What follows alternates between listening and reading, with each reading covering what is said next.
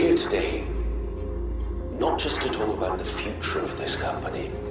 We're here to talk about its destiny. We're here to talk about the end of the world. We stand on the brink of Armageddon, diseases for which we have no cure. Fundamentalist states who call for our destruction, nuclear powers over which we have no control. And even if we navigate these dangerous waters, we face other, even more inevitable threats. Global warming will melt the polar ice caps within 80 years, flooding 90% of all habitable areas on Earth. Unchecked population growth will overtake food production in less than 50 years, leading to famine and war. This is not conjecture. This is fact. One way or another, our world is coming to an end. Now the question is, will we end with it? What do you propose? I propose that we end the world, but on our terms.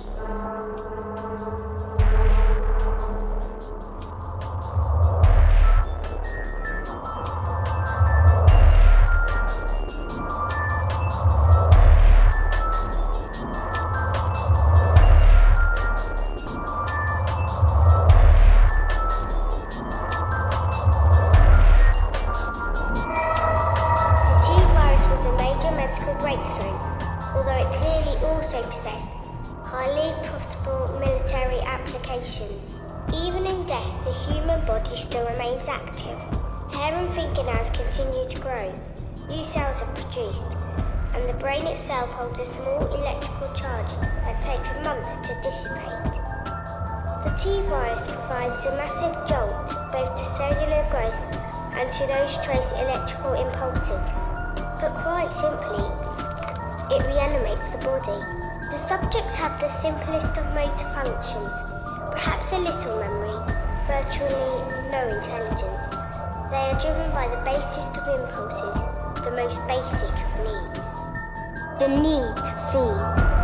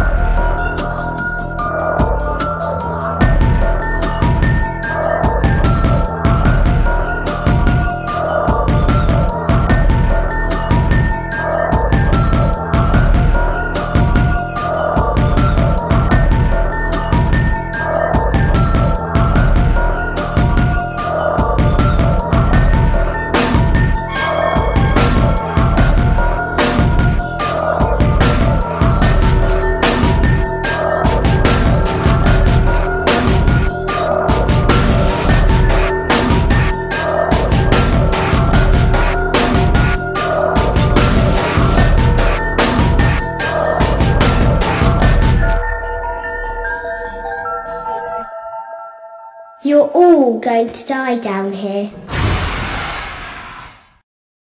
I give to you the T-virus. Hey, T-Boo. Huh? Don't you know it's the Joe Blow Horror Show? Don't you know? Yeah, bud. Itchy tasty, itchy tasty, itchy tasty, bud. Welcome back, friends, to the Joe Blow Horror Show. I am your host, Boss Tuna, or as my buddy Jay the Dead calls me, Cold-Blooded. With me, as always, is our favorite swamp donkey, the sweater vest wearing man himself, in like the hottest week on the planet. I saw like some fifth grader. Do you guys see that mural, or not mural, that painting this fifth grader drew of like this devil that was farting flames out his ass over the city? I'm like, it's that hot. But that laugh you hear is Mr. T-Boo himself. Square Hammer, what's up, buddy? How you been? Well, once again, back on the Joe Blow, don't you know? I'm glad to be here. Yeah, it's been hot as fuck. It's Louisiana summer, alligator swamp ass. Yeah, because I mean, I'm living the dream, I guess, if the dream is to reside in the seventh circle of hell. Well, yeah. Thank you for having me on. Mm-hmm. Yeah, no problem. Yeah, I gotta watch out for those gators down there, swamp ass gators in the No, those gumbo competitions you guys have. I So got the gumbo thighs lately, cuz I got nothing but roux. I got nothing but roux. extra roux. Mm. So people are probably looking at the title. They're like, I thought these guys were doing the Resident Evil franchise. Well, we kind of are, but due to popular demand, we decided to add an entry. And this is coming out of order, but I figure if we're going to start with a Paul W.S. Anderson, we have to end with one. So before we give you the final chapter with our upcoming secret guest, we are going to give you kind of an offshoot reboot as well. And I have a special guest with me, first time on the show. Don't worry, we're going to give him the full Joe Blow treatment, if you know what I mean. And I think you do. Mm-hmm. We have the host of Horror Countdown. So this man is out there doing God's work. Everybody that is a horror fan needs to follow this guy. Get on his Facebook and his socials because he's out there putting out all of the horror stuff for you. He's literally an encyclopedia. Pre-show, we were talking a little bit about some horror trivia. Boss Tuna is the all-time champion in this universe, but when we're talking about all the universes, I mean, there's nobody that's going to stand up to Thanos. I mean, the master of horror shark films himself. Don Anelli, welcome to the show. Hey, what's going on, you guys? Yeah, it's great to finally be here and get to talk with you guys. Very nice, very nice. Fuck Well, yeah, Donna motherfucking Nelly, cuz. Don Anelli. Not since Donatello has there been a fucking better man. Anelli, is that Italian? Are you Italian? Yes. You're Italian, 100% Italian. Yeah, of course. It's a Not Donna quite. Nelly. Not quite. My grandparents are. Oh, that's close Yeah, enough. my Close grandparents enough. on my dad's side. Okay. If you ever find yourself wandering around the Des Moines area, there's an Italian, like a legit Italian sandwich shop that might be the best sandwich you'll ever get your hands on. So check it Oh out. A Taste God. of Italy, it's called. Don, For, for, for Des Moines, I mean, it's you know. do your grandparents call it sauce or gravy? I don't know. They were both dead before my time. So Oh, I'm sorry to bring that up. no worries. We What do do have the you? recipe. We do have Yeah. the recipe, but I never met them. They were both dead before me. So Do you call it sauce or gravy? we call it sauce. Fucking Okay. A. Okay. I was say that's a Cajun asking about gravy over there. So Well, some Italians will call spaghetti sauce spaghetti no, you're gravy. right. I know. You're So right. I'm just asking, just feeling it I out. Yeah, I think it's more though like a saying like it's all gravy, don't worry about it. It's I all the think gravy. yeah, I think we use it more as like a like a it's all right, that kind of a thing. But I mean I as long as I've been alive at least, we've called it sauce. But yeah, in You guys terms do of like actually meeting them, traditional they were dead Christmases or before anything? Or me. Yeah, they were dead before me, so I never knew them for sure, but we've always called it sauce ever since I've been alive. So all right. Do you guys Donna do any Nelly's got like the sauce. traditional Italian Christmases or anything like that? Or do you guys get together and do yes, we some? do. Oh, Yeah, we switch off. okay. So it's between Thanksgiving and Christmas.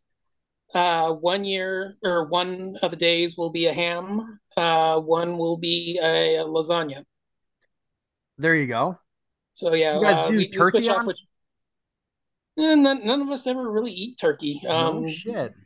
Yeah, none of us really like it. We're more chicken connoisseurs. I mean, if I'm being Um, honest, I eat turkey one time a year, and that's Thanksgiving. Yeah, that's pretty much how we felt about it. Like we only eat it once a year. Nobody even really finishes it. We throw like half of it away. Yeah, Like, we're saving it up for sandwiches, but nobody's really that enthused about it. So sure. yeah, I think about maybe 10 or 12 years ago, I think we switched over and we started saying, okay, we like the ham, we like the lasagna, we'll do one for one holiday and then we'll use the other one for the other. Okay. So it depends on our mood. Like I said, it's not like a 1 year it's thanks 1 year for Thanksgiving it's the lasagna. At Christmas it's ham. Then that means we switch over the next year. So sometimes we'll repeat it. It just depends on our how we're feeling that day. But usually, I would say for like the last 10 to 12 years, it's been one holiday is a ham, one holiday is lasagna, and then we switch off. What are you I'll bet hoping for this year? That's too far in the future. I know you guys make a Uh, fucking killer lasagna. I just, yeah, we do. oh God, I picture the Don one of my Anelli household. favorites. They're just dancing around to "It's all right to have a good time. It's all right," and they're like tossing the fucking ham and the lasagna in the air and shit like Yeah, a pizza. I'm sorry, I'm a just pizza, going a full pizza. Italian. Yeah, I know. There's one thing that brought us here, and that's our love of horror movies, Hmm. especially my love of zombies. And I know Don Anelli. I know Don. Every once in a while, when I'm peeking in your window, I see you watching a lot of zombie movies. So you are a zombie master. So yeah. our listeners are pretty fortunate having, a couple of esteemed zombie masters like myself and Don Anelli. I like how But humble Don Anelli's being. He ain't saying shit, but then when it's time to start dropping the knowledge bombs, they just oh, I start know, flying. I know. And I it's like, listened fuck to the it. last time you guys did a horror trivia thing, and Don Anelli's out there just Terminator style wiping out, Terminator versus a school bus of kids, man. He ain't got a fucking chance. So, but He's like, what's that beach? He storms the beach, the Normandy. That's him. Just showing up and getting wiped. We show up and get wiped out. yeah. We're gonna find out for real. No, but yeah, sorry. Zombie, No, I'll give him a run for his money on zombie knowledge. Maybe. okay. Maybe. Yeah. I don't know. Okay. I don't know. I know I no, wouldn't. all jokes aside, though, we've been talking for quite a bit here, and Don's driving the bus. That means it's one thing. We need to stop and get gas, and we're at this gas station that's attached to. It looks like where it's right. It says it's the Hive. We never came in this road before. It's a different road. It's slightly different, but with the same name. It says the best gas station beer around, so we better stop. You go get your gas station beer. I'll run into the Hive, and I'll order a water. No, what is it? How does it go? A scotch and water. Hold the scotch. You crack the jokes, water boy. I see what you did there, though. I see what you did there. I just caught on. Thank you. Yep. All right, we're gonna hop in here and we're gonna have us a drink at the Hive. 1 beer, 2 beers, 3 beers, a shot of whiskey, a margarita, and a Bloody Mary.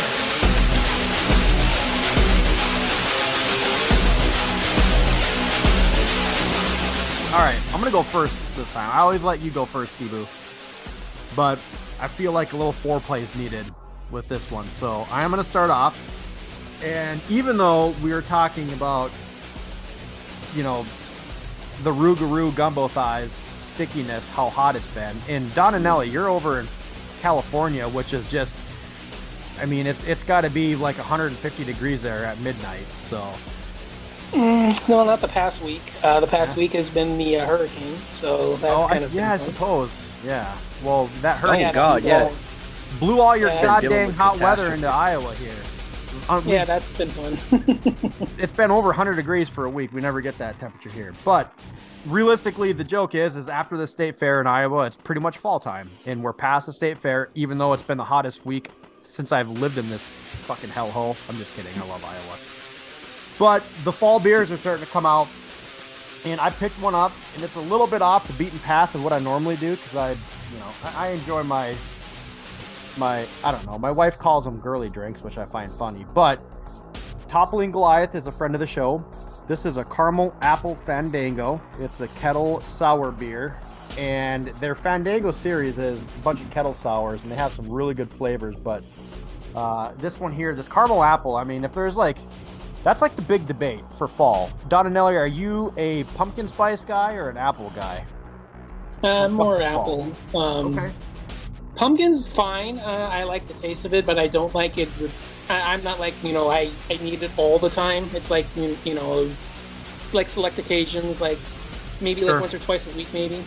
Yeah. You're not like me. I'm a basic bitch. I love pumpkin spice. Everything all the time. I am just your boots with the fur in spandex. Not spandex, what do they call those tight fucking yoga pants white girl. Can I get a pumpkin spice latte, please? Extra shot of espresso? That's me. That's me. On his bum in like this bright gold. And it says like, pink. No, it says tuna. It says tuna on his bum tuna? bum. He must have upgraded from the juicy ones. Damn. Oh, that's fine. No, I just took a sip of it. It's really sweet. The Fandango ones are pretty sweet. I can only have one, maybe two in the sitting. But it's caramel apple. Like, you guys know those caramel apple suckers? Like, half is apple, half is a caramel. It's pretty legit. I mean, I think the engineers that make beer now are probably smarter than half the people out there, just coming up with these flavor concoctions and how it works. But anyways, it's legit. Mr. T-Boo, what do you got? Yeah, this segment is pretty much wasted on me for most of the time. I'm glad you bring some interesting beers. I'm repping the Voodoo Ranger Juice Force IPA tonight. I've got my new favorite normal Tropical Bear Hug on deck. Yeah. So, but in lieu of me not having an interesting beer to represent or an interesting conversation. Oh, I'm fucking release shots fired. I'm gonna ponder, like, how the fuck, because I'm dumb and I don't do the research on this subject, so I have no idea. How the fuck do you replicate a smell synthetically or a taste synthetically? How in the fuck do you combine the right chemicals that don't kill somebody and not give them cancer? And you just it's like, oh, this is fucking strawberry lemonade gum. How do you know that it doesn't, though?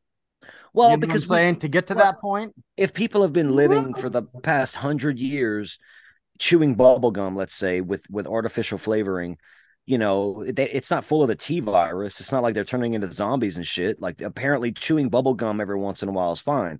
So let's just keep it to mint bubble gum. How the fuck do they get the mint in that rubber? What are they doing? And why can we chew it up and shit it out? I'm just worried about the future. That's all I'm saying.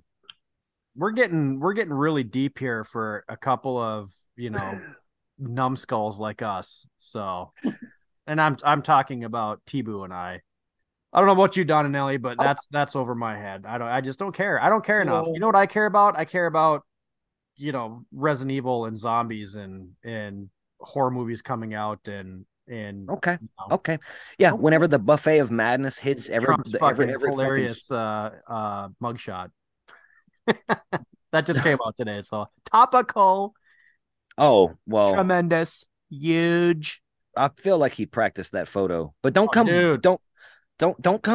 crying to me whenever you have like fucking everything that you're eating is full of the T virus and the whole world becomes Raccoon City. I tried to warn y'all about these scientists fucking with all the food you eat and the synthetic flavors and the synthetic smells. Okay. Febreze, T virus. Goddamn Gain and Downy, T virus. Your Dawn dish soap. Do you know who makes most of those? Probably Johnson & Johnson, or they own them. And Johnson & Johnson is Umbrella, so and they made the vaccine. Shots fired. Oh shit.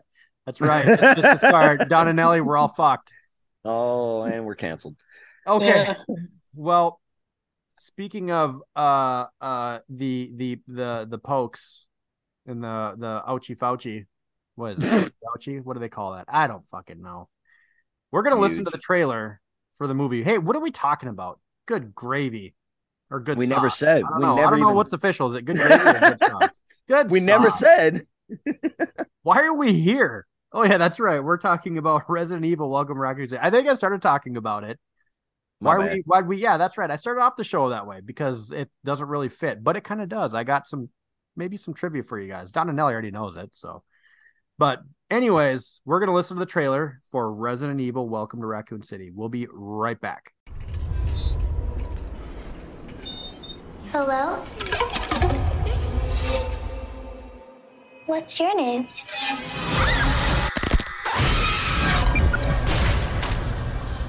the hell happened here?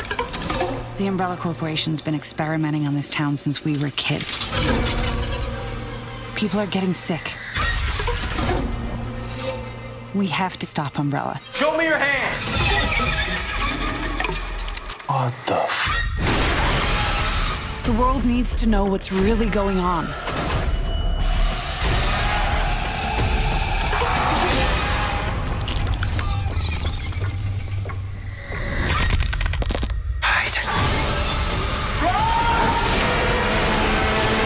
Get out of this town! Resident Evil, welcome to Raccoon City. Rated R. Okay. Resident Evil, welcome to Raccoon City. Don Anelli, I know this is not a first-time watch for you. Am I correct in that? Yes. I saw it when it first came out. I believe it was an episode that I did with Fresh Cuts when that came out. Mm-hmm. I never went back and revisited it for that. I wanted to keep it fresh. So my opinions may differ on it because I genuinely don't remember what I said about it on that show. Okay. But I do remember watching it for that. So Okay. So you saw Don Anelli. when You it don't first- remember everything you ever said on any podcast you've ever been on ever? The whole He's time? lying. No. He's lying. Yeah, you no, lying I motherfucker. genuinely do. So I've got so No. much shit rumbling around in my head. Don, I'm just fucking with I you, know. cuz. You figure I've got like 4,000 movies. How many TV shows? How many? Yeah, suck on that, T-Boo, you Dude, bitch. That's I what he got a just buddy. told me. I got a buddy that's got like a photographic memory, and he listens every once in a while, and he might get this, but we'll be like, Spencer, who played in the 1993 Orange Ball, and what was the score? And he'll be like, well, 7 minutes and 52 seconds into the first quarter, so and so scored, but the dude took him like 10 years to finish college. But that's like kind of how it goes, though, right? For people like that, you know what I'm saying? Yeah, sometimes your brain works that way. Yeah, You it's retain some things. unbelievable. Like we'll be watching a football game, and there'll be like some obscure player on special teams. Oh, he went to Michigan State University, graduated in 2014. Like what the fuck? Anyway, Okay, guy. sorry. Yeah. Yeah. I'm saying, I mean, I remember certain stuff, but then like after a certain year, it's just I remember that I've seen it, but then I'll need like details or notes to jog my memory, which it does help. So it does like I said, it does re-jog the memory, but like I mean, I can't remember like watching stuff like maybe like 6 or 7 years ago or anything like that. If I only seen it once and I don't have like my notes in front of me, like I mean like that far back and then like even further than that would be like, oh yeah, I know I've seen it, but I can't really recall much beyond, you know, it's a ghost movie set in like a, you know, haunted house or, Yeah. you know, it's a slasher film in the, you know, out in the woods or something like that. Like, you know, just generic shit. But Oh, yeah. I mean, like more modern stuff. Like you know, I've seen stuff like last week. I can still keep up with that. But yeah, I mean, like, you know, 4, 5, 6 years ago or beyond that, I'll need notes to jog my memory, which helps. Yeah. Well, what's And I fucked can, up is I just watched Voyage of the last Voyage of the Demeter like this past Tuesday, Oh, and nice. I can't $6 Tuesday because at the movie theater right here, $6 every Tuesday. Matinees, or is that at night? All day. No shit. But yeah, but I can't remember everything from that. I was just for real fucking around. It's a joke because between the three of us, we've done so many hours of podcasting. If I remember something, it's just because I remember it. If I don't, I don't. It is what it is because I say all kinds of shit. I could I'll tell say, you this right now, I can't remember every list on my show. oh, dude, you got so many lists on Horror Countdown. Exactly. Yeah. That's Keep part of the killing it. problem. Yeah. I need to get on there. How do I get on there? Where do I submit my application? Just message me when I'm at. Just message me and give me an idea. Oh shit. We could do I gotta go through all the episodes now and find a list you haven't done because you've done so many and you keep finding more and more to do. Did I'm you sorry, I'm do not trying to most underrated zombie movies? I've only done top 10. I haven't done anything else than that. well I know. that's Yeah. you and a tuna right there. A tuna, hit Don Anelli up and slide into that man's DMs, cuz. Oh, I speaking of which, hold on. I just had I don't want to back out of it, I'm gonna lose my track. Gangnam Zombie. Have you seen that yet? Yeah, that's actually my quote on the cover release. Oh, no shit. Boom! God, Damn! I thought I was coming with the deep cut. This motherfucker, That motherfucker said, "I'm on the fucking poster, bitch." He swept the That's leg. my quote on He the cover. swept the leg. All right. He just uppercutted you into the next level just Yeah, now. He was yeah. like, Yeah. God If you've seen the poster, damn. art for that, that's my quote on the cover. No shit. God, I My, did not. That I my just, buddies. I just came. Yeah, yeah. Yeah. So did I when I found out it was me. That's hilarious. Oh my god. Okay, Resident Evil, welcome to Raccoon City. Rated R. This is a 2021 film clocking in at 100 and I can't read my own handwriting. I'm gonna guess 47 minutes. 107 Yeah, it's an hour and minutes. 47, or So like 145 with credits. Yep, so 107. That's a 7, not a 3. Good job. We always play a game, Don Anelli. If you haven't looked, I always like to ask my guests and T-Boo, what do you guys think this got on IMDb? The user score. It's probably low fives. I'm gonna say 5.2. I trust that man, and I didn't look at none of this shit. I literally just watched the movie right before we started. So I'm gonna say he said 5.2. I'm gonna just 5.4. I'm gonna just go a little bit higher. To nobody's shock, it was 5.2. So that's correct. Yes. Total blind shot. Yep. Yep. Whoa. Yep. Doesn't surprise me. It doesn't surprise me. We got the encyclopedia here. Rotten Tomatoes percentage. This is a critic rating. What do we think this got? Rotten Tomatoes. I think that they would have decimated this. I'm gonna say 43. What was that? Did you say 43? 43. Okay. T-Boo? 43. Man, I still want to stay close to him because he was right about the first one. I don't know if the critics would have hated this as much as they seem to have hated the Paul W.S. movies. And I haven't finished them, by the way. I still haven't seen Final Chapter, so let's not talk about that movie yet. But I still think it wouldn't be fresh just because they're critics. 58%. That's right below 60. You know better, T-Boo. You know better. Don, you should have, but T-Boo, you know better. Rotten Tomatoes, 29%. Makes sense. Yeah, It makes sense for this movie, right? Yeah. What about budget? What do we think this got as a budget? So, a couple big names, several big set pieces, crappy CGI. I'm going to push it, and I'm going to say 16. I like how Don. I like how he knows because he knows.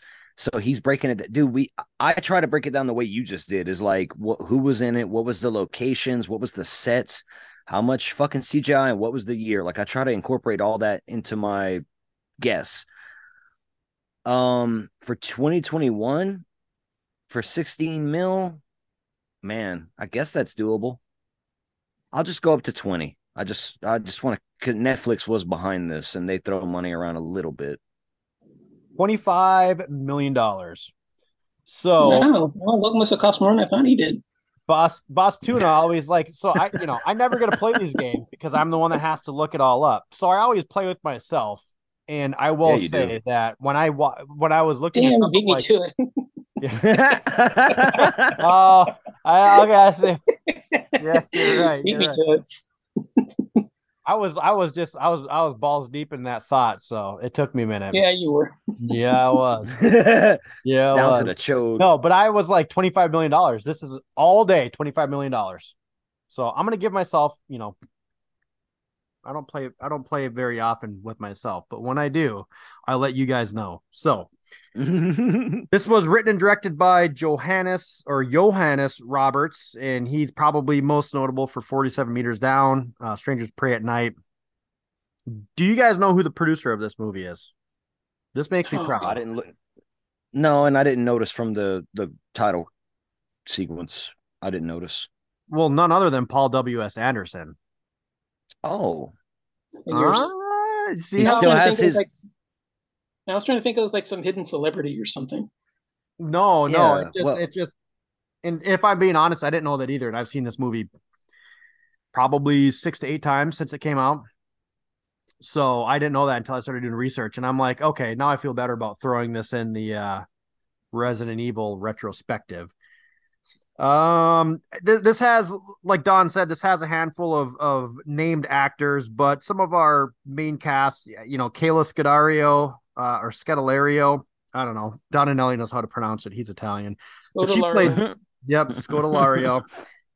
She played Claire, and she was in Crawl. I think everybody, well, I know all of us have seen Crawl. That was a pretty big movie that year that it came out. We had Robbie Amell play, who was Robbie Amell? Chris, right? And he just did a bunch of TV stuff pretty much. Hannah John Kamen was Jill. She was in Black Mirror, 2 separate episodes of Black Mirror actually. And then she was in Tomb Raider as well too.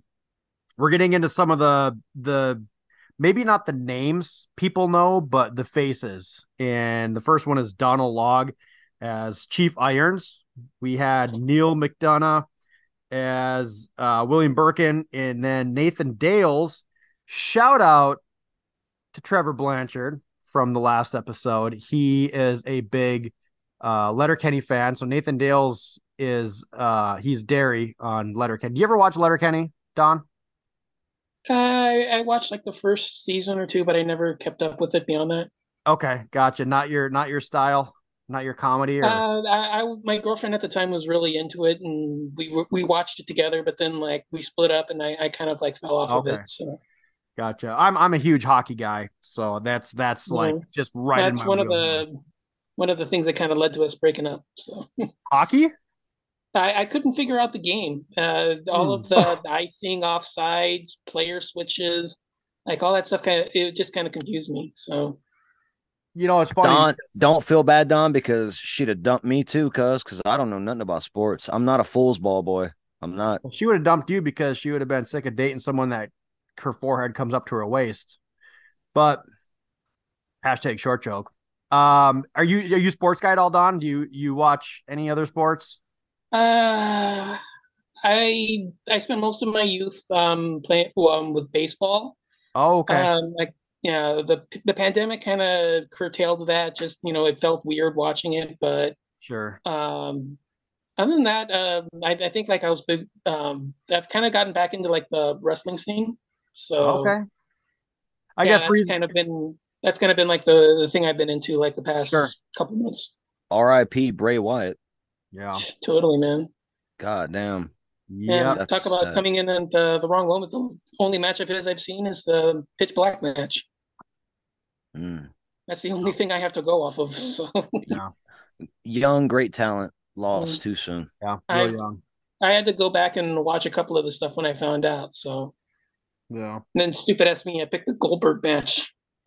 Well, I don't blame you though. It's still a spectacle. Anywho, I guess the reason I asked was well, I mean, yeah, I was gonna finish my hockey thought there, but I was gonna say if you're familiar with like soccer or something, is pretty similar. But a guy that's played it my whole life, I'm like, how do people not get this? But no, it's right. And I wanted to say it's an obscure sport for sure. For Joe Blow, the big ones. For the Joe Blow horror show sake, because you've talked about Letterkenny to me before on this podcast, I watched the first episode. Oh, you did? I like it. It's just not the right time. You know what I mean? Yep. But I'm going to return to it because I did enjoy it.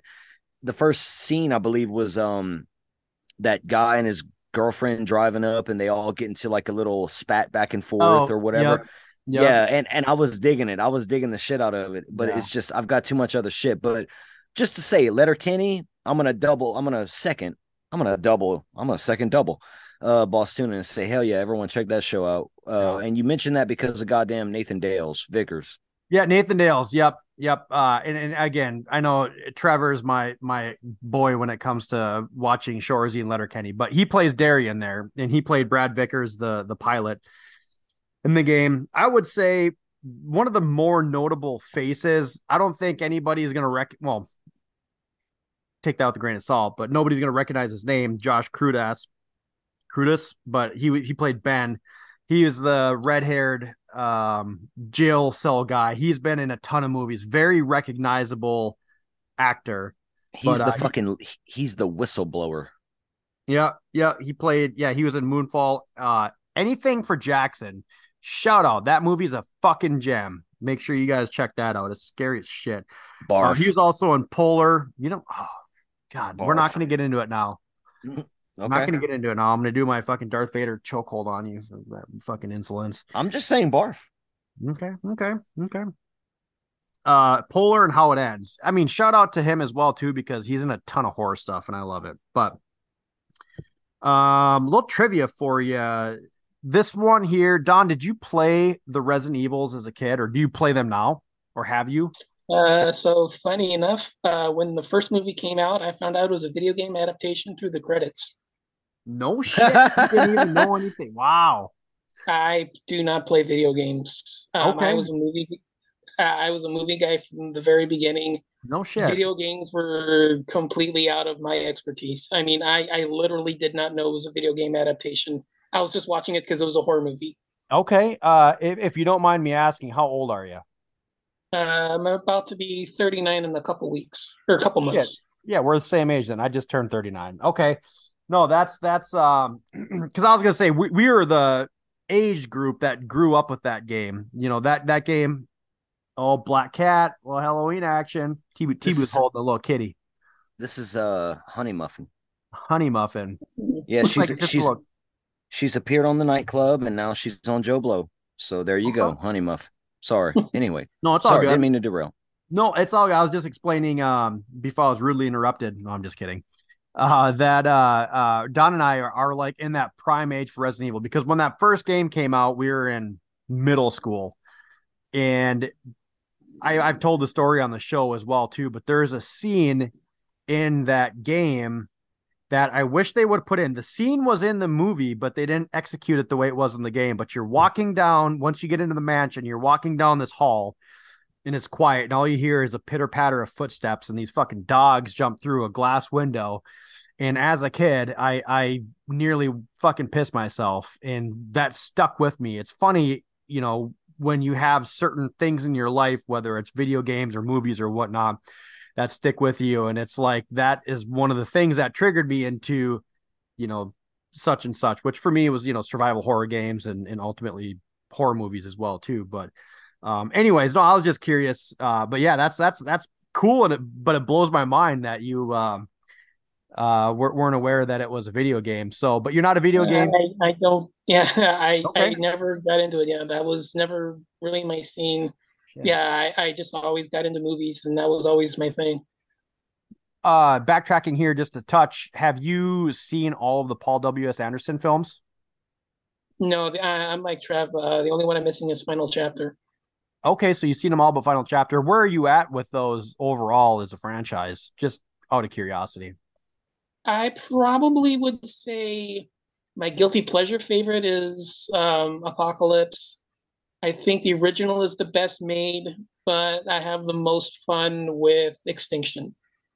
Oh yeah, we're very similar. I've got a soft place in my heart for Extinction as well too. So the way I go with it, Don. What was that? Oh no, I was gonna say the way that I go with the franchise, but go ahead with what you were gonna say. I was gonna say I think Extinction's got a lot of really like goofy fun elements with it. The crow attacks, the Vegas sequences. Yeah, there's a lot of good stuff there, but I think it's just kind of cheesy. It takes itself a little too seriously for the kind of effects that it has, and it kind of just makes it feel a little goofy and over the top. But I have enough fun with it that I think it's probably like my personal favorite. But yeah, I think the original is like the best made of all of them. We had a guest on. Was it who was our guest? I think Extinction was it Trevor's favorite maybe, or was it? No, Trevor was part Brent's. Part someone 5. really loved. Yeah, someone really loved Extinction. I remember that. I don't know. Anyways, no, I was curious on where that is. Dude, you got to watch Final Chapter and you got to finish it out, man. It's been on the list. I keep thinking I've seen it just because I've always, because like I said, I'm a huge fan of the series and I actually really like them.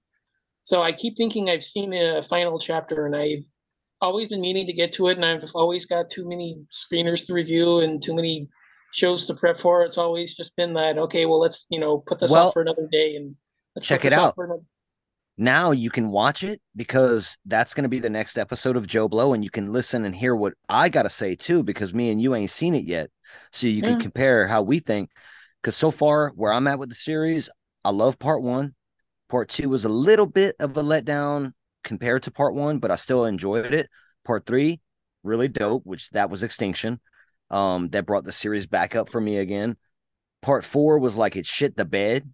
Like it felt like that could have been 20 minutes of another movie condensed easily. Then part five might be my favorite so far. And Five is right that's after the first three for me. I really like that one too. That Re- one's. I always say Retribution that's is like dope.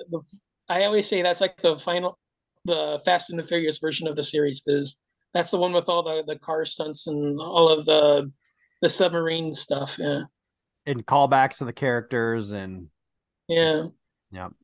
Like I said, No. that's the one that makes it feel like it's the interconnected universe. That Yeah. the other ones, they do feel kind of like this. They're similar, but you could always see them as like standalone efforts. And I think part five is the one that connects all the dots in the series.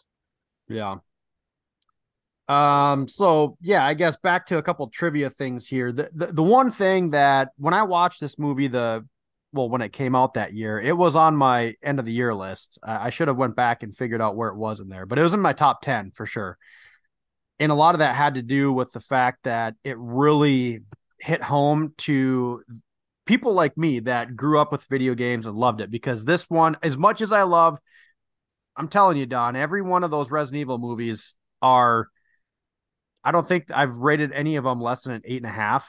I love them. I love them. Guilty pleasure for sure, but I love them. This one hit especially hard with me because of the homage it paid to the fans of the video game. There's a lot of callbacks with it. Capcom actually gave them blueprints of the mansion and the police station so they could recreate those sets, and that's one of the things I noticed is how accurate those set designs are. But I guess even with like some of the quotes and stuff, early on when the Stars members are at the office, I think it was Jill was saying, "Would you rather be eaten by a shark?"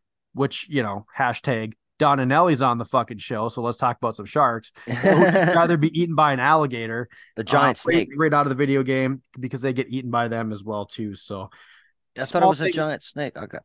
No. Wait, was it a snake? It might have been a snake. I think, dude, I just Alligators watched in it. the video So game too. So yeah, you're probably right. It's probably a snake. But yeah, there's sharks and alligators and snakes and all that stuff in there. But in the video game, you had an old classic typewriter. Like the only place you were safe in the video game was the save room. So you'd go in there and have this like nice calming music, and you go tick tick tick tick tick tick. You'd save your progress. That's cool as fuck. They had those in there as well. They had the old spray first aid cans and stuff too. So lots of homage it paid to the video game nerds like Boss Tuna itself. So, but that's all I have before we get into what we think about the movie. Do you guys have anything you want to add to that before we kind of see where we were all landing with this overall? I can tell after. So I'm gonna say this: like we're covering this movie before the end of the Paul W.S. Anderson franchise, and for me personally, I kind of wish I'd have seen this afterwards. But it is what it is. Why is that? Uh, it's a whole different tone. I'm not in the same Yeah. mindset, and I It got is. I You're got right. and not that I can't watch one thing and go to another, and not the thing doesn't have to carry over, but for the sake of the reviews and how I'm feeling about this franchise overall, this is it's the same, intellectual property or whatever you want to call it, source material, but it's an entirely different beast 100%. until like the third act. But because that's when it gets very first Resident Evil hardcore. It's the same exact ending, pretty much. But we'll get there. So for me, I did see where I think I felt the nods to the video games, because I felt like certain scenes I'm like, and we'll cover it again, I'm sure, but like when the guy's clicking the lighter, when a lot of parts in the mansion, the Spencer mansion, I Yep. was like, I feel like this could have been in the video game with the music and the tension. Um, so I was trying to notice things where whether I was wrong or right, I don't know, but it's just my experience with it first time without giving a score or a final thought. Okay. Well, let's chat a little bit about this here because we do get a lot of. I mean, this is probably as close as you can get to an adaptation of the video game. But keep in mind the fact that the video game came out in the mid '90s, and it was a lot of here's 5 sentences of dialogue coming out of your PlayStation 1, and then you're gonna walk around for 20 minutes and go find the fucking skeleton key to go into this one room. It took all the important parts of that and made it into what I thought was a pretty interesting film adaptation of it. So, um, the score, I noticed that right away. It was kind of hit and miss with me. It was a little bit. There were certain parts of it that brought you in, but there was almost some like goofy, silly stuff too, like Journey. That was a pretty. I like that. I like that. What you talking Yeah. about the scene with the sheriff? Yeah, with Chief Irons, yeah, it becomes Yeah, funny because he's like, if you want to get in a girl's pants, you play some Journey, and then he's cruising in his old fucking Cadillac or yeah. whatever, just fucking But rocking well, out. I guess it's the way that scene played out though, with that song playing in the background. I like that scene though. Yeah, So, well, we're jumping way ahead in the movie, but yeah. No, yeah, I guess I was just that's the one thing because you get that opening scene and you get that creepy kind of deal. But basically, it opens in the orphanage. With Claire and Chris as their kids, you find out that mom and dad were killed in a car accident, and you're seeing someone in the room, and you find out that this is Lisa Trevor, who is kind of in the video games, but I want to say it was like Code Veronica or something before you see her.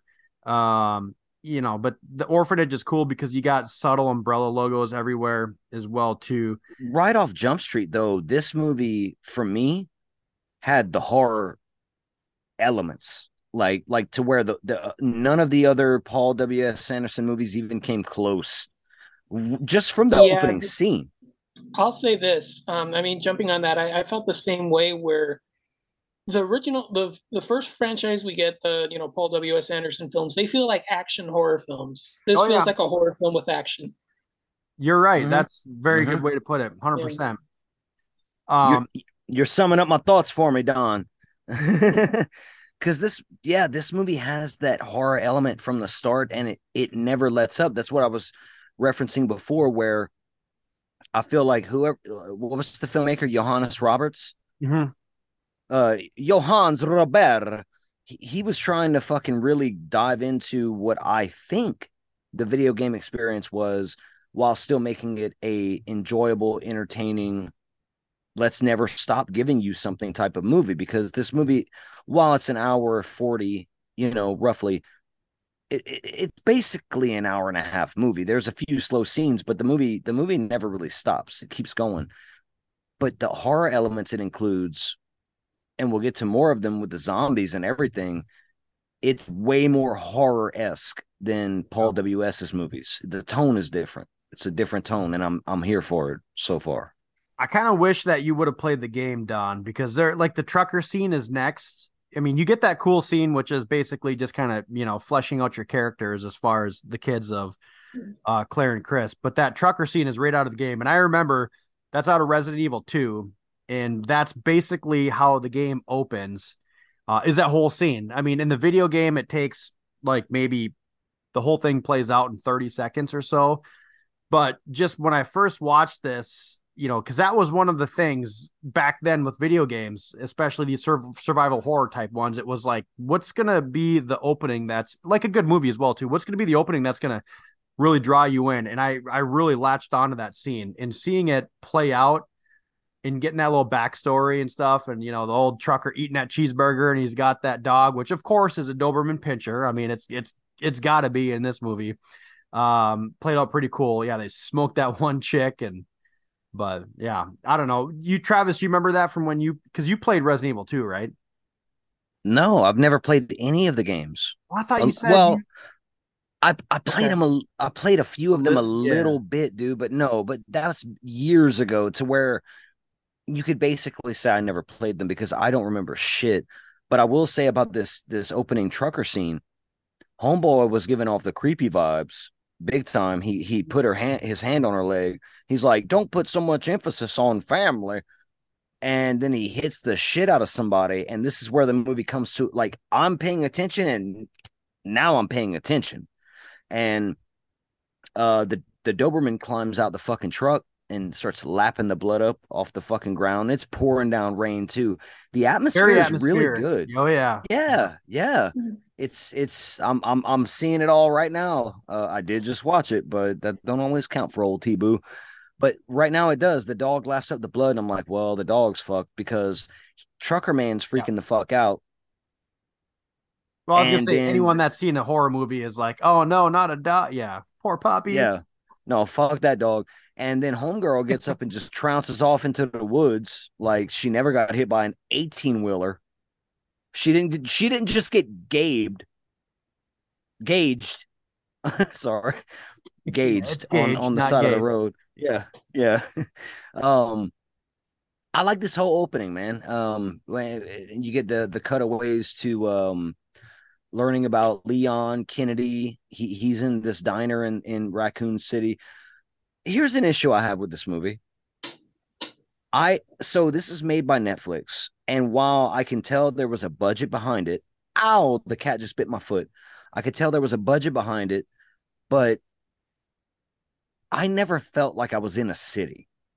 And I don't even think we saw a city in this movie. Well, you do get that kind of that title sequence, and you get the umbrella, this big corporation. It's Yeah, but pulling up roots, and I it's ghost town, and you get that one overhead shot. But I mean, it's a rainy.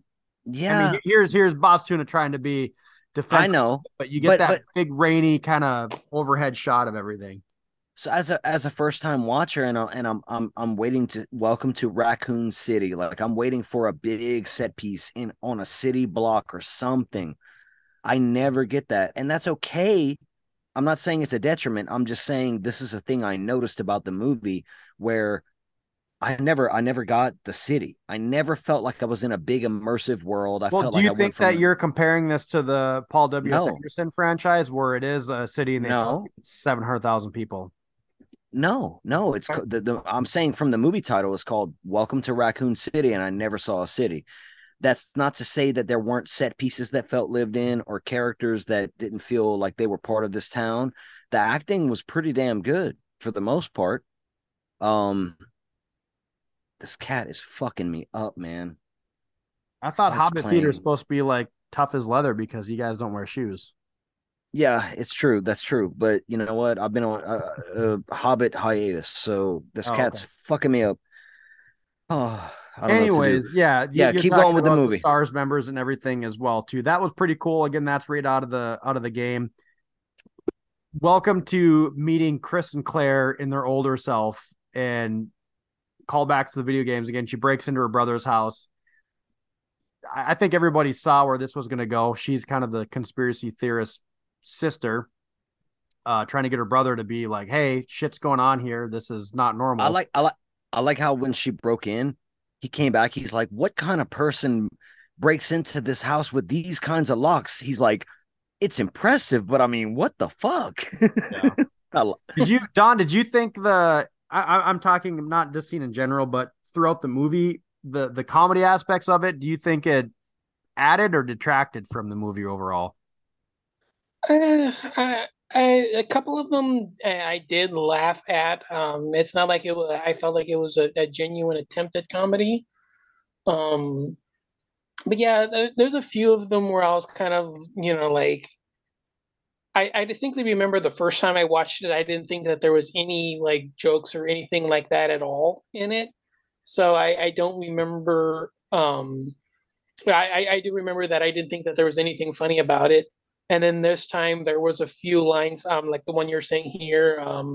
A couple of the lines later on where the rookie cop is trying to interact with the chief who's trying to, get the hell out of Dodge. A couple of those yeah, scenes I actually did like, and I did find that they were kind of funny. So yeah, that was one of the things I noticed on this time here was that I actually did chuckle a little bit more at it.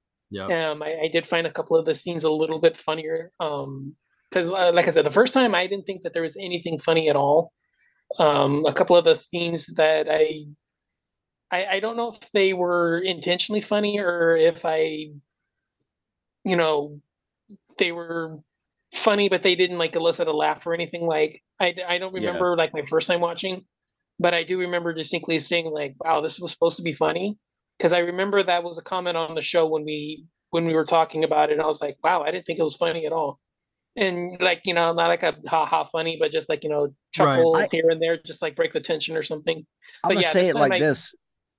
For 2021, I really feel like if there was a script writer involved that was paying attention to how do we get this movie feels kind of Marvel-esque a little bit with the balance of horror, action, and the written in, to me, what felt like written in comedy.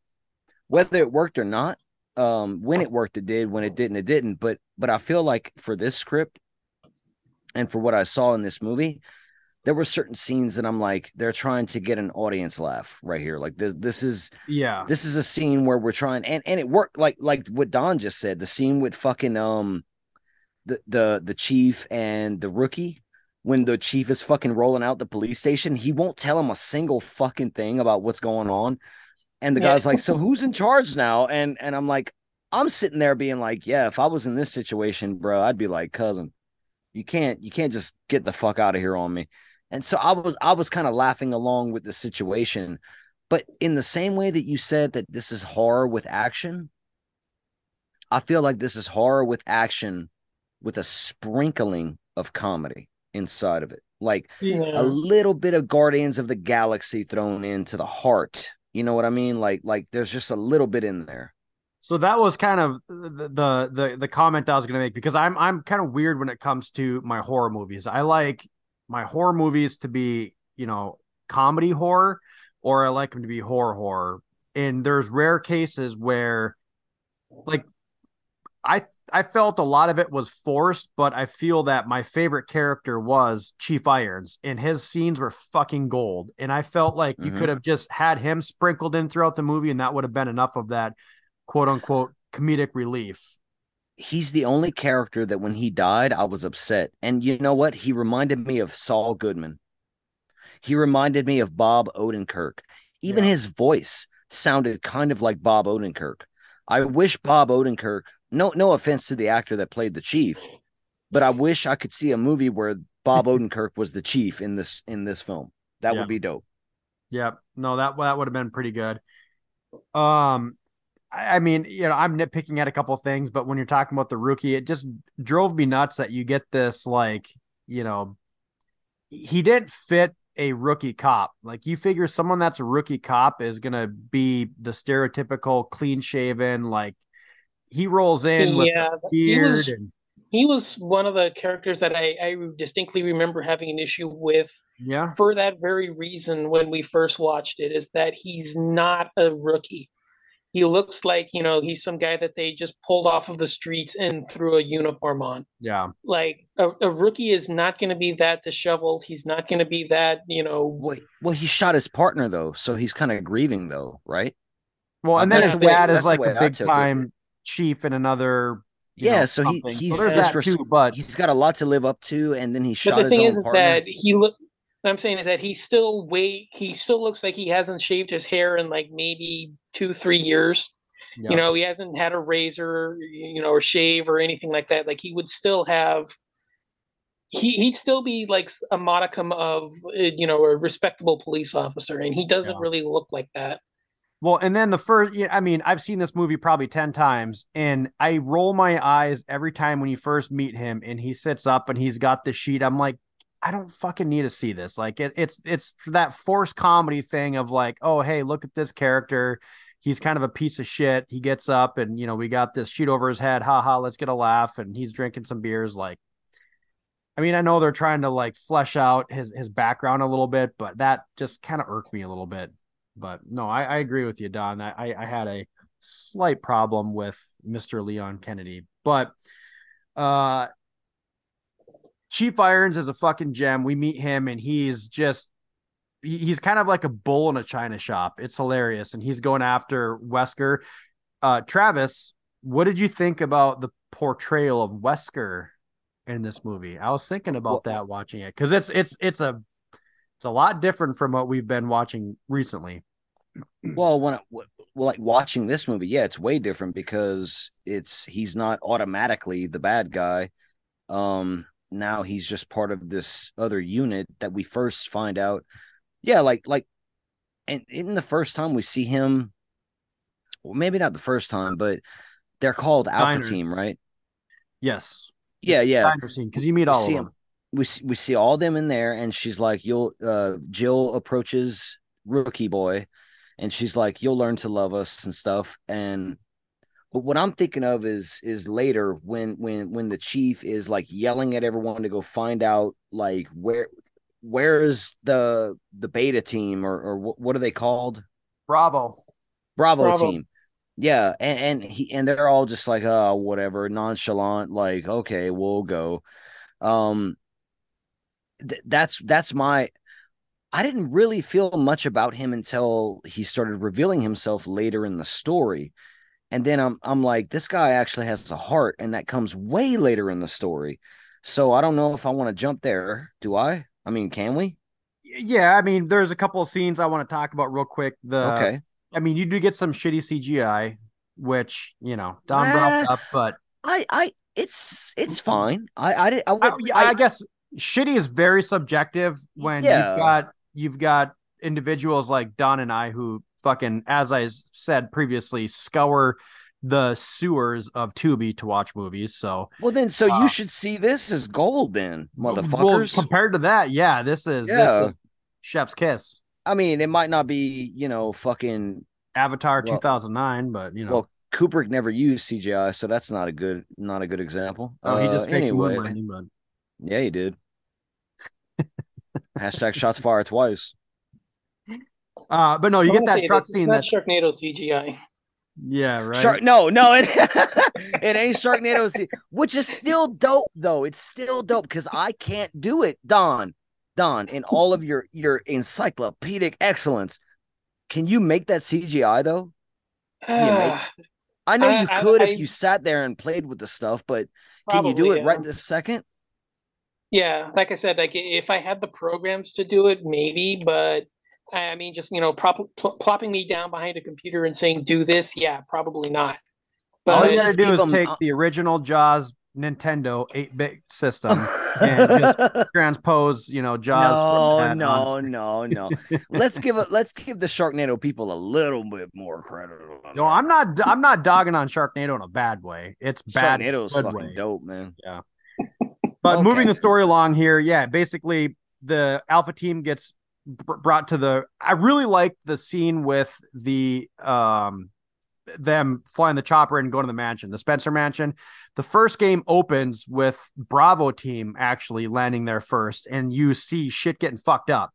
So that kind of opens it up. You see Bravo Team get all messed up, and you're going in to figure out kind of what's going on. So I thought that was pretty cool. It was pretty creepy as well. Creepy set pieces. This whole film takes place at night, which just kind of adds to that, that atmosphere as well. I like the time element. I like the time element that gets introduced into the movie, where it's like midnight, 1 a.m., 2 a.m., 4:45. Like I like, even though it don't matter, I just like it for the movie, the film itself. Like it felt cool for the film. Yeah, there's a fun element because you add the ticking time bomb, like to paraphrase Hitchcock, which kind of feels odd comparing it to a movie like this, but yeah, right. Hitchcock's famous saying is that you put two characters in a room and you have a bomb explode. You're gonna be shocked and appalled by it because it's just so sudden. But it's Chekhov's gun. But after that, yeah, you're fine. You put two characters in a room and you show people a bomb underneath the table that says 5 minutes, then you're going to have the people screaming at the screen for 5 minutes saying, what are you doing? Get out of there. You're ramping up the suspense. I think that kind of is pretty much what it's playing at here, is that we know that there's the ticking time bomb essentially on what's going on. You add the timestamps about when everything's happening, it kind of adds a sense of urgency, even more so than what's going on with all of the mutants and zombies and all the other things that they occur. I think that's kind of what they were going at here. It's not as effective as what Hitchcock does, but I think that's the intent behind it. Is that it's supposed to ramp up the suspense and tension and be like, oh my God, they're stopping to talk about their past, or they're talking to remember about the two of them back together in the orphanage, or they're stopping to talk about refueling and all this other kind of stuff, and it kind of draws them away from their escape attempt. I think that's I think that's what it was going for. I don't know if it's as effective, but I think that's the intent behind it. And the clever use of that is you get that slightly before you realize at 6 o'clock you're fucked. The city's being trashed. So then you're like, oh my God, we already know it's 1:50 or whatever a.m. So, but I like the reveal of Wesker because, like T-Boo was saying, he is a good guy. He does show heart, but you find out that he is working with Umbrella. So at some point, the alarms go off, the infection spreading, civilians are getting shot. They're trying to escape the city. That's when Birkin gets the call too, and he's at home with his family, and he's reading the little story, or no, not reading a story, but his daughter wakes them up, and she's like, "I saw a monster outside," and he's like, "Baby, I will never let anything hurt you." And he gets that phone call, and that phone call, he's like, "We gotta leave now." Yeah, that Dude, shit was dope. Did fucking the flashbacks of Birkin, did that not remind you of Jorah Mormont from fucking Resident Evil? Yeah, I was like, it looked like my Khaleesi. But I recognize that actor. I don't know his name, but I do recognize that actor. But when it comes to this movie and where we're going right here with these scenes, I'm all about what's happening right now. Like I was watching this and I'm like, I'm in the momentum of it. I'm in the spirit of it because, again, this movie's bringing me back down to a horror element where right now with the franchise we're covering currently on Joe Blow, I'm in the let's have fun, fuck logic, just fuck it, throw it against a window, run the baby over in the basket with a lawnmower logic. Like it don't matter no more. It don't matter. This movie has a different vibe going on. Well, especially the next one with Don. What did you think about the transformation of Wesker in the reveal? Whoa. Yeah, I think it's a great idea. I mean, I was, like I said, more familiar with the regular series, the Paul W.S. Anderson one, so I was kind of expecting it. And I was kind of like, okay, that's a pretty novel idea of how they go about it, where him being the double agent and, turning into it, not necessarily by force, not like, his will essentially, but being turned into it. And then, you get the reveal at the end and, the post-credit sequence and all that kind of stuff. Mm-hmm. I really like the way that this one goes about it, where he's not the preordained big bad of the franchise. He's somebody that's turned into it against his will and accepts what's going on, whereas you get earlier with the other scientist, the one that was at the orphanage. Are we talking about Wesker right now? Yes. Yeah, Wesker's the other guy. Wesker is a big buff guy, the STARS member. Yes. Are we talking about him or are we talking about Birkin? Birkin's the scientist. Wesker's the guy on the SWAT team. Yep. Yeah, both of them turn into monsters eventually. What I'm saying turns into the head of the. I'm saying the Birkin guy, the way that he goes about it, I feel like his is a little bit of a cheat, where his doesn't come off as effectively as I think Wesker's does. Because I think Wesker, the way his goes about it is he comes across it and is doing the double cross, and then realizes, hey, this isn't so bad. Maybe I should have been playing with you guys all along. And I think that's a far more effective way of going about it. And I think, if I remember correctly, because I did do a tad bit of research on this, I think he's Nemesis, correct? Yes. Yep. So I think if they're going to go forward with part 2, which I haven't heard much about, No, I haven't. Yeah, I don't know if they're gonna, do a sequel to this one or not, but if they do continue with the series, I do like the way that they introduce him as Nemesis here versus how they do the Nemesis in the original version, which I think his is he's the main bad guy in Apocalypse, right? Because I think Yeah. Yep. that's Miller's, Yeah. yeah, because he was Miller's boyfriend in the original, and then he gets infected, and then they put the T virus in him, and then that turns him into Nemesis. If I'm remembering correctly, I think that's the order of events, right? Yeah. Well, no.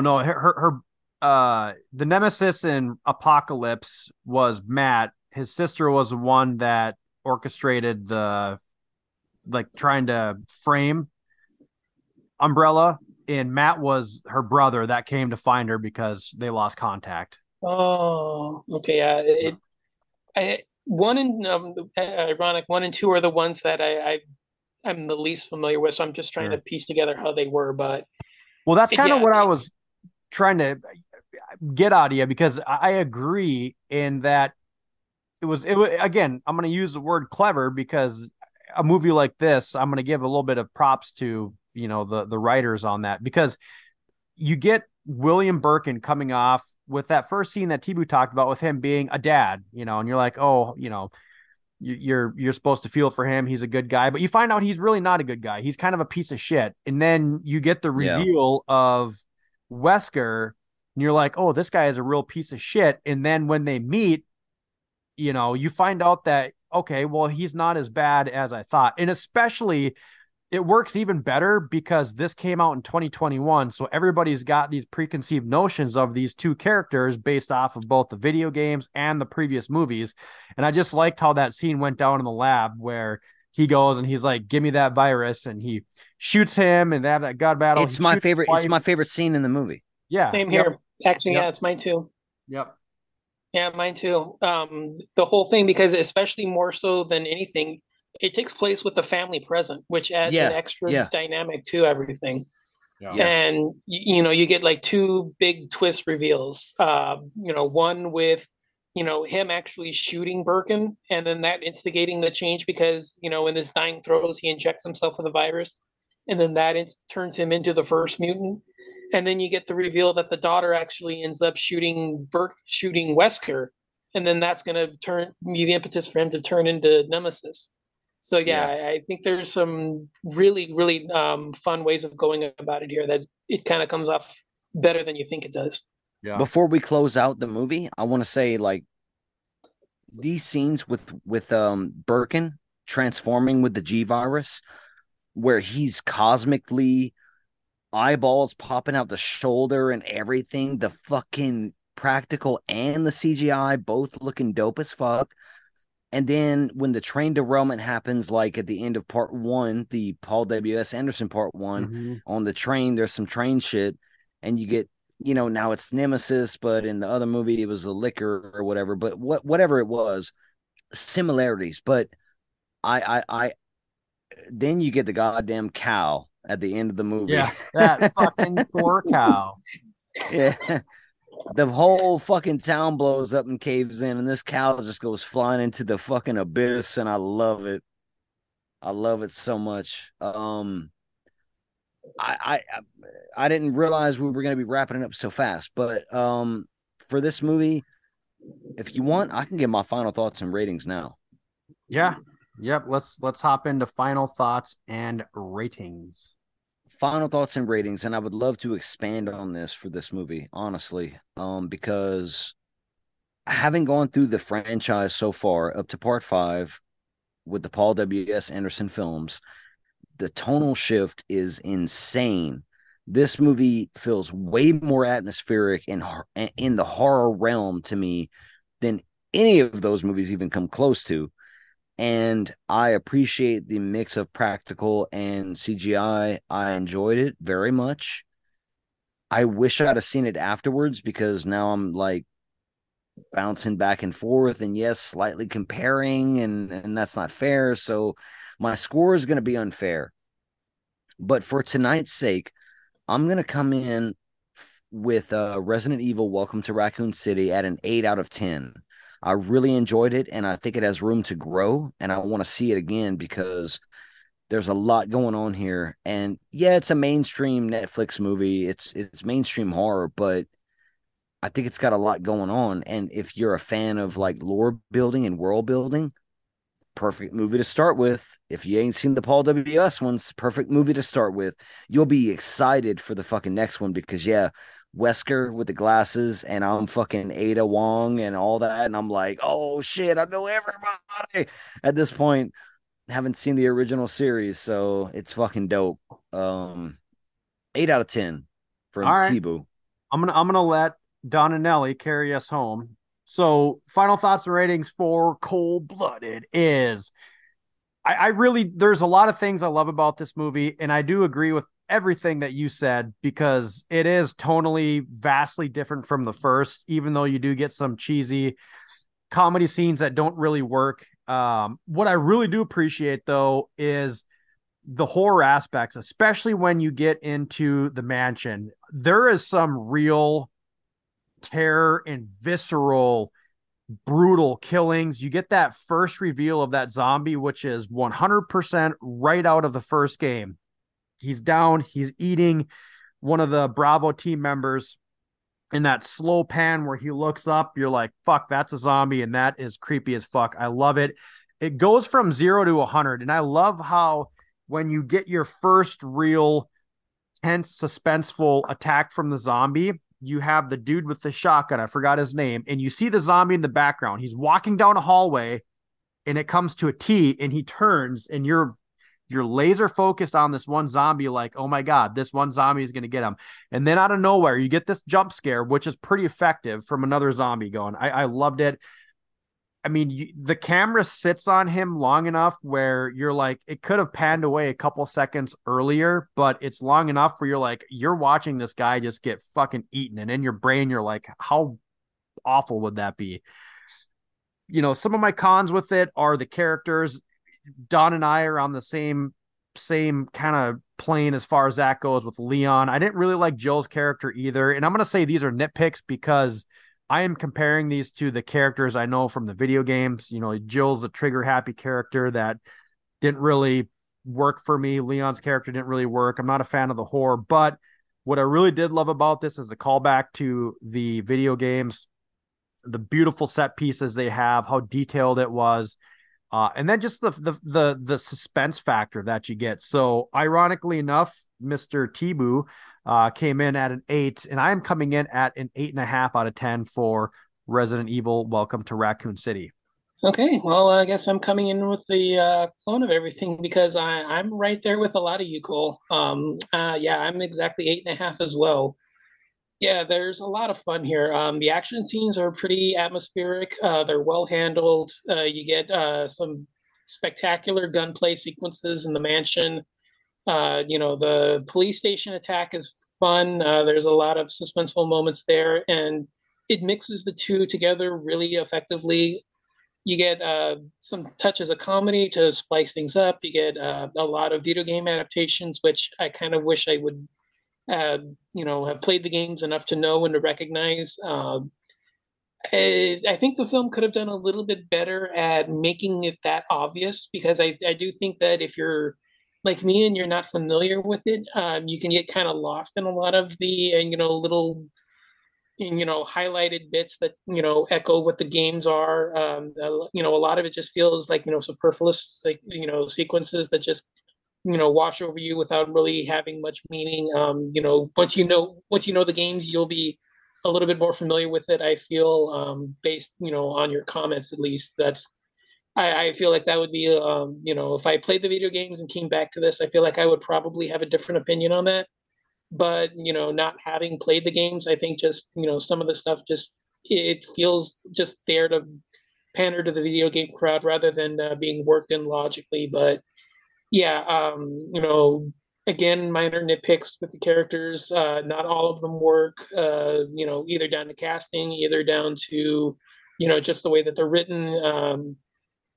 But overall, yeah, really fun, really energetic, more atmospheric than you think, more action than you think. Both are mixed together well. They come together really well. It's a fun mix. It's a fun combination. And yeah, it's a much better time than you think it is. If you're used to just, cheesy action horror, this is going to be a markedly different animal. And I really enjoy that about it. So, like I said, once again, 8.5, far better than you think it is. And, really fun time.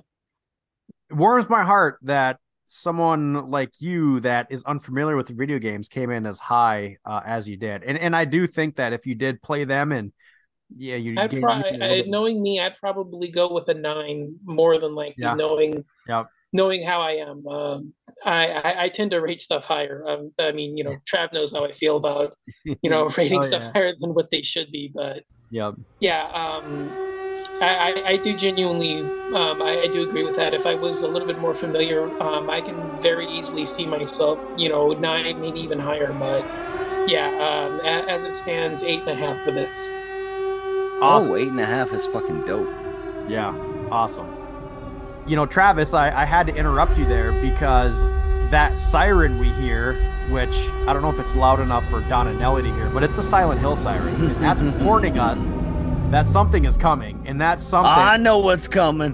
I've been waiting for this, baby. Our fans know what's coming. It's the Gauntlet. Don Anelli, welcome to the Joe Blow Horror Show. Don Anelli, are you ready to run the gauntlet? Because if you're not ready, the gauntlet's coming for you. Are you ready? All right, well, I guess let's do this. All right. Quick answers. Don't think about it off the top of your head. Don Anelli, the gauntlet starts in 3, 2, 1. Pizza or burgers? Pizza. Beer or liquor?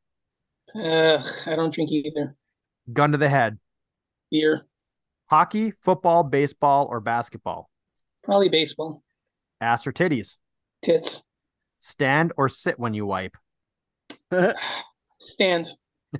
Homebody or out with friends? What was that? He was laughing? Homebody or out with friends? Oh, total homebody since the pandemic.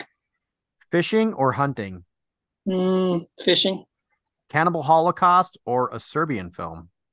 Oh, God. Can I jerk off to both? 100%.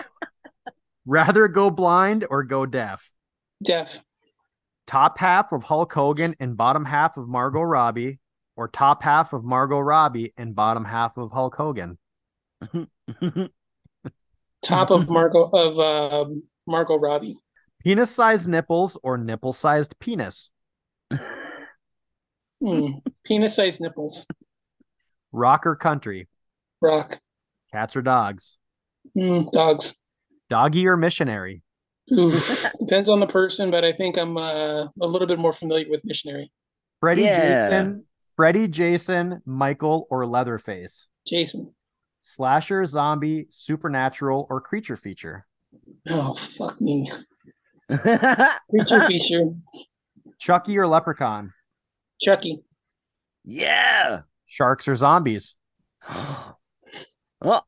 Fuck. Got him. What are you gonna say, Bob? Zombies.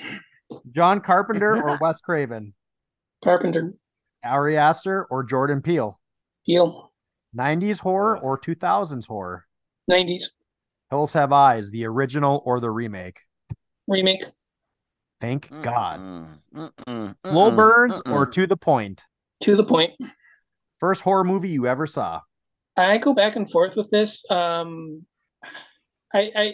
I think the one I always say is Texas Chainsaw, the original. Okay. Favorite horror movie of all time? Fulci Zombie.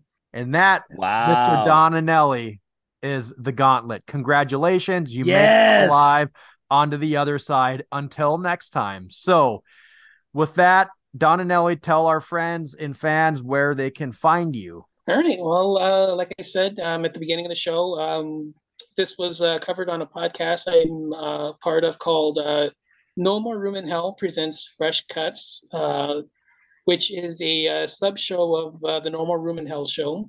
No More Room in Hell Presents Fresh Cuts is a weekly show that looks at the major release of the current week. So streaming, theatrical, VOD, what have you.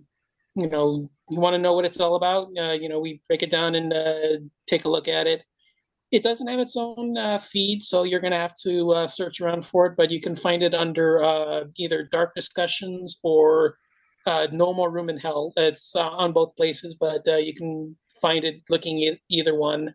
And I also have, as alluded to earlier, the host of the Horror Countdown Show, which is Fuck yeah. Yeah, me and a guest, we pick a topic, come up with a top 10 list, and discuss it. So I didn't know. I didn't know I had to reach out to you for that, man. I was like, oh shit. Well, how the hell am I supposed to know what you want to talk about? I don't know. I didn't know what. I don't know what the format is, but I'm coming at you, Don. I'm coming at you because I want to be on your show, man. I can't wait to represent Horror Countdown all fucking day. It's a great podcast, and they have great discussions, and they have so many films to fucking like. You've never seen half the films they've talked about. I promise you, because that's my experience. Like I said, all you have to do is just come to me with a topic, and if it's one we haven't discussed, we'll do it. Maybe we can adjust it slightly, because I really don't care. I always tell people when they come on, you can be as generic as top werewolves, or you can be specific, like pre-80s werewolves, or pre-2000 werewolf movies, or something like that. So I can adjust the parameters however you want to go about it. So, like I said, if you got a topic and we can make a list on it, we can go from there. So, it's available on pretty much every podcast service you can think of. Horror Countdown, it's available. I always say Stitcher, but I guess that's no longer viable in a couple. Oh, dude, I know. I had to go to Pocket Cast because Stitcher was my. I was gonna say I'm used to saying Stitcher, but I guess that's not going to be applicable in a few days. But Apple, Spotify, Google, all the places. Nobody's ever come to me and said they can't find it, so it's out there for you. Search Horror Countdown, you'll find it. Available Facebook, Twitter, Instagram. Although Instagram, it's under my name, so I post it under my account. But you can find it pretty easily. So that's awesome. Like I said, that's pretty much where you can find me online. Well, you heard it here first, folks, because Boss Tuna will be joining Don Anelli, and we will be covering the top 10 most, I don't know if I want to say underrated. Maybe we should do like hidden gem zombie movies nobody's ever heard of.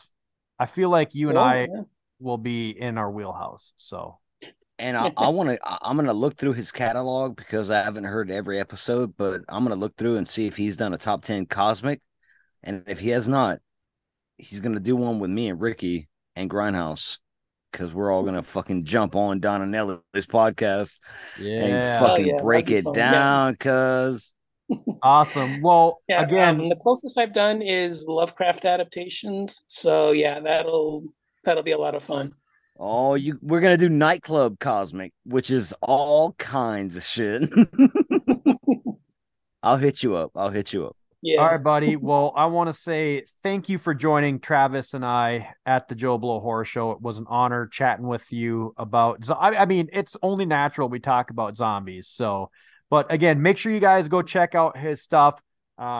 Great stuff. Horror Countdown. Fuck yeah. Great episode. And stay tuned, because about a week after you're going to be hearing this, we will be closing out the Paul W.S. Anderson. Dun, dun, dun. Sad face. But there'll be more after that. There'll be more. Joe Blow is having its 100th episode dropping on Halloween. So that's right. Yeah, I noticed you guys are just hitting the 90s. So yeah. So stay tuned. But hey, thank you, buddy, for joining us. And with that, folks, I hope it was as good for you as it was for us. Oh yeah. That was incredible. Is it good for you? I've had better. I've had